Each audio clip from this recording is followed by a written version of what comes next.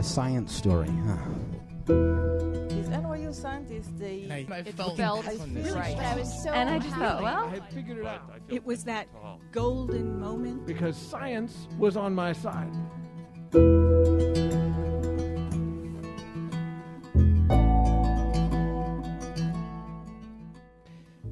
Hey everyone, I'm Ben Lilly, and welcome to the Story Collider, where we bring you true personal stories about science. Quick note, we have events coming up in Portland, Oregon, Portland, Maine, Cambridge, Massachusetts, not Cambridge, United Kingdom yet, and New York City. Go to storycollider.org for more info. This week's story is from Carter Edwards. Carter was the very first person we asked to be on this show way back in the day. He returned for our 5-year anniversary show, May 2015, at Littlefield in Brooklyn.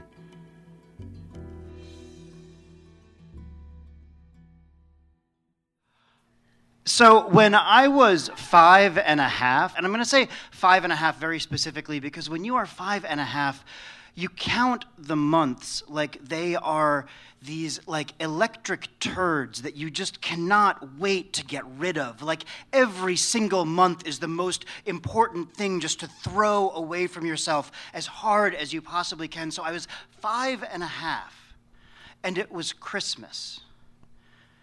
And my older sister and I were spending Christmas for the first time with my newly divorced father, because my father and mother had separated when I was 3 3/4.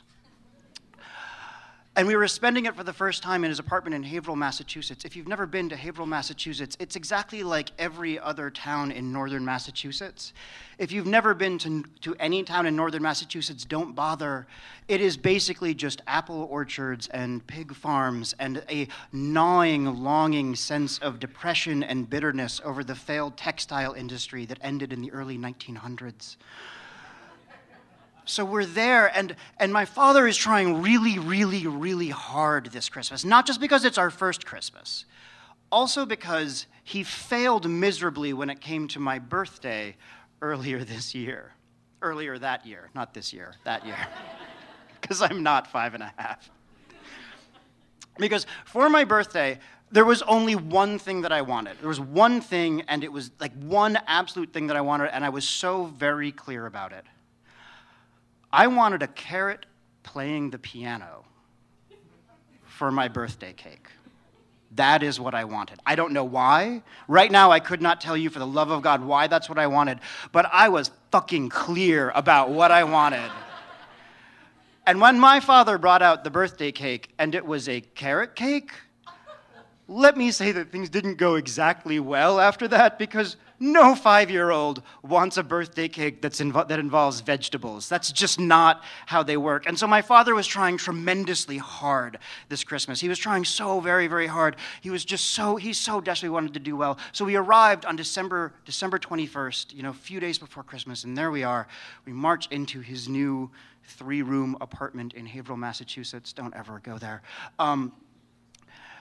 And the tree is amazing. It's that tree. Like he's outdone himself with the tree, so that like the top of the tree is sort of like touching the ceiling and bending over a bit. Like he had a little bit too much hubris when it came to the tree, but it's totally fine. And underneath the tree, it's just full of presents. And I'm like, fuck yeah, Dad, nice work. This is amazing. So I walk over to the tree because I'm 5, and I'm like, of course, I'm going to go inspect all these presents because that's what you do. It's your job as a 5-year-old is to inspect all the presents. So when I look at the first present, and it says, oh, to Carter from Dad. To Amy, my older sister, from Dad. To Gail, my future stepmother, from Dad. I'm like, oh, this is great. He's done a good job. I dig a little bit deeper. And there I see, to Amy from Santa. To Carter from Santa. To Gail from Santa. To Dad from Santa, which is a little weird. And so I march over to my father, like the 3 feet to where his kitchen, the kitchen area of his apartment is, and I say, Dad, why are there presents underneath the tree on December 21st from Santa Claus? And he turns this color, which I was never able to describe until I became a drinker, and I can now call it Aperol pink. He turns Aperol pink and just looks down at the floor and just says, well, Santa had to come by early because he wanted to make sure that he didn't miss giving you. And my sister's just over in the corner with her head in her hands, and she just goes, oh, Dad. And all at once I understood. I understood everything. And it wasn't sadness that washed out of me when I realized that Santa Claus didn't exist. Spoilers, guys, sorry. It wasn't sadness that washed out of me. It wasn't that at all. It was just this sense that I had just a moment ago existed in a world where Santa Claus existed. And now, just at the blink of an eye, I existed in a world where, and because my father is terrible at cross-examination and put under any kind of pressure, he very summarily dispatched the Easter Bunny and the Boogeyman and the Tooth Fairy very, very quickly. So all of a sudden I went from a world where all of these beautiful magical creatures existed to one where they didn't at all. And it was just this seismic movement underneath my feet as I grappled with this new reality of how the world worked. Now we're going to have a drink of beer. It happened again a few years later when I first went into junior high school.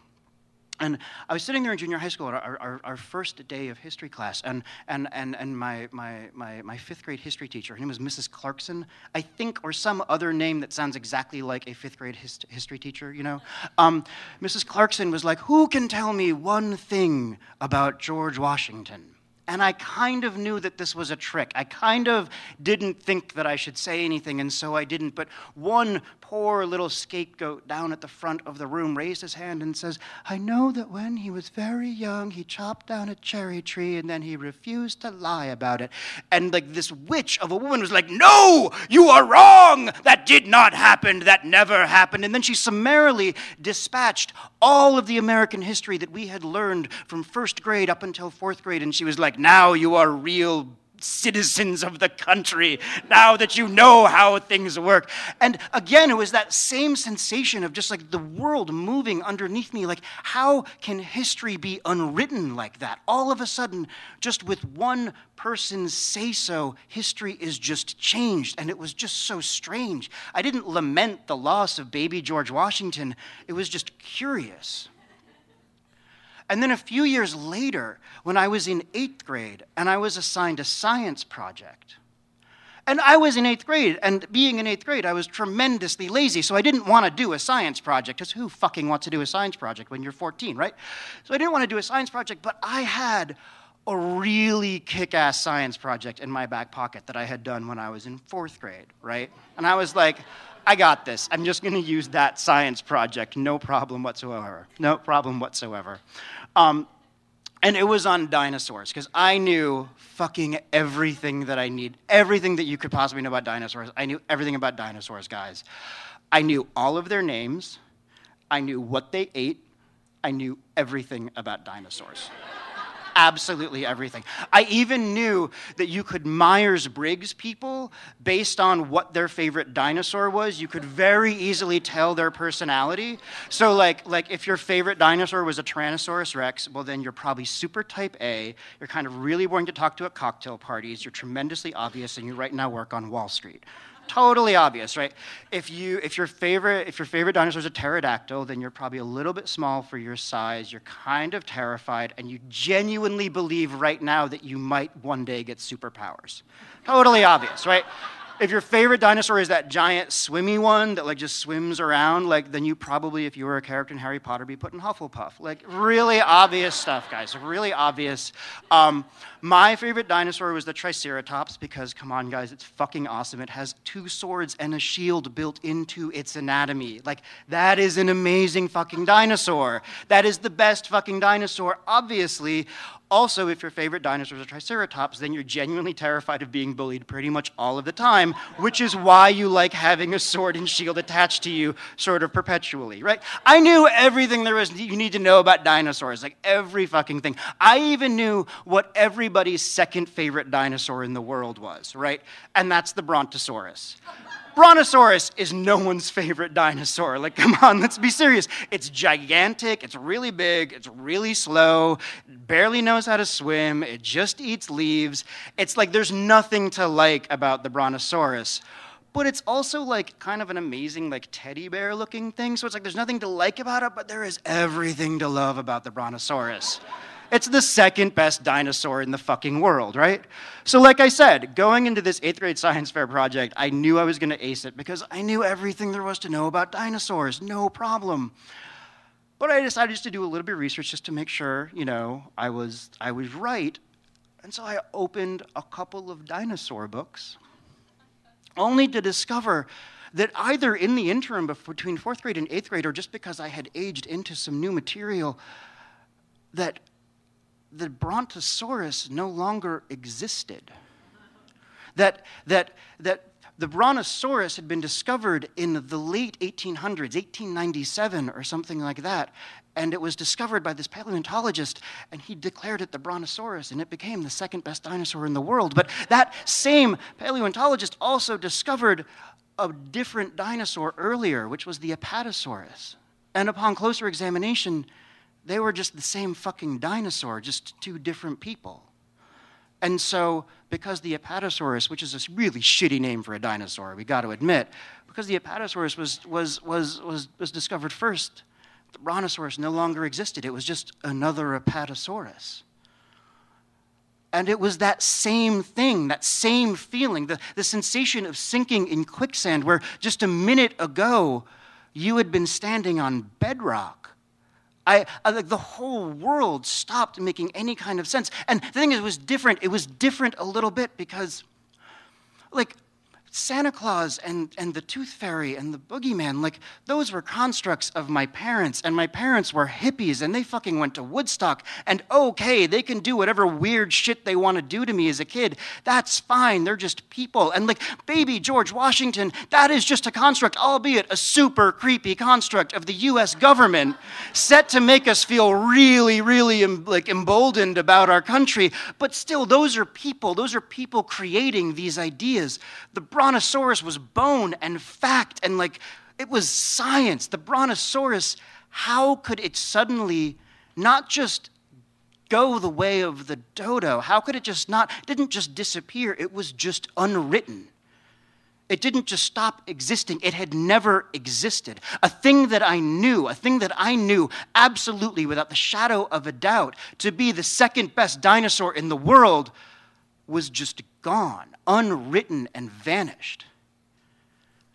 And if something as enormous as that, something as large and important as the Brontosaurus, because the Brontosaurus is fucking important, guys, to 14-year-olds, holy shit. If that can disappear, then if that becomes untrue, then what else becomes untrue? What else can we say that we actually know if we don't know this thing? It terrified me. I wept. I genuinely wept. And it stayed with me.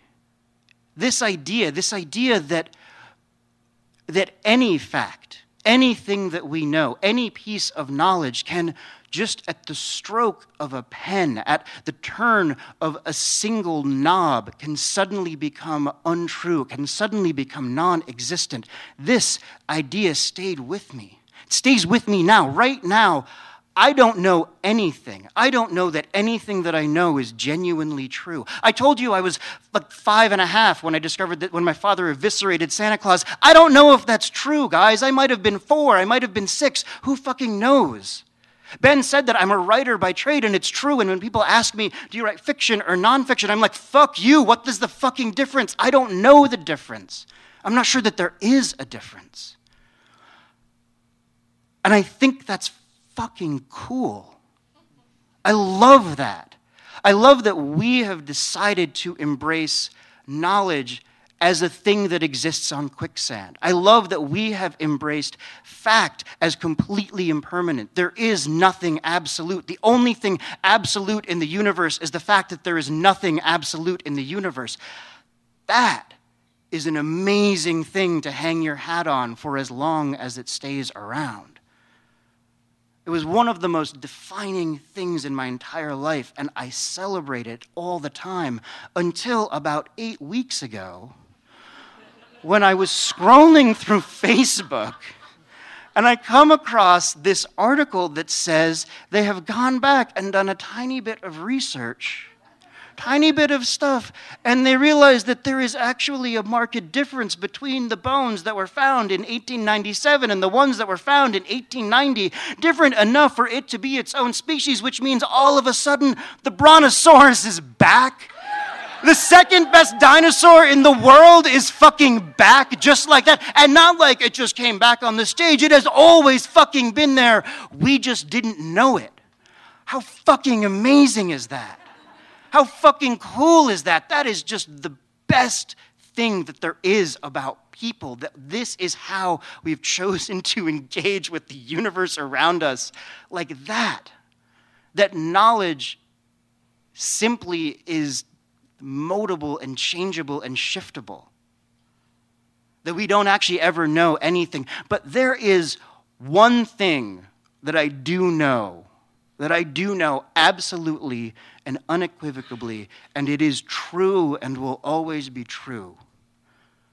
And that is that next year, when I turned 6, and they brought out my birthday cake, there was a carrot plucked fresh from my mother's garden, enormous, and with hands made out of olive twigs, playing an upright cake in the shape of a piano, frosted brown, with Kit Kats for keys and white chocolate as well, sitting on a bench of Hershey's chocolate.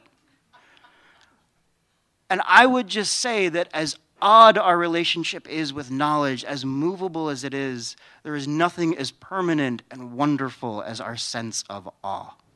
Thank you, guys.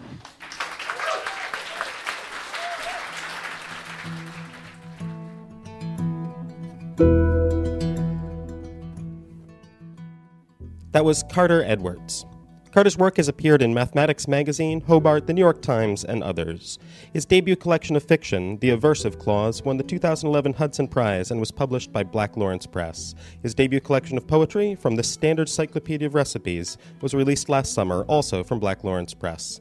He is a 2014 Poetry Fellow of the New York Foundation of the Arts, attended the graduate writing program at the New School in New York, and lives in Brooklyn. The Story Collider is produced by me, Brian Wecht, Aaron Barker, Ari Daniel, Christine Gentry, and Skylar Bear. The podcast is produced by Rose Eveleth. Additional help from Brooke Williams, Lena Groger, and Justin D'Ambrosio. The theme music is by Ghost. Special thanks to Littlefield for hosting the show, and to Carter for coming back after 5 years.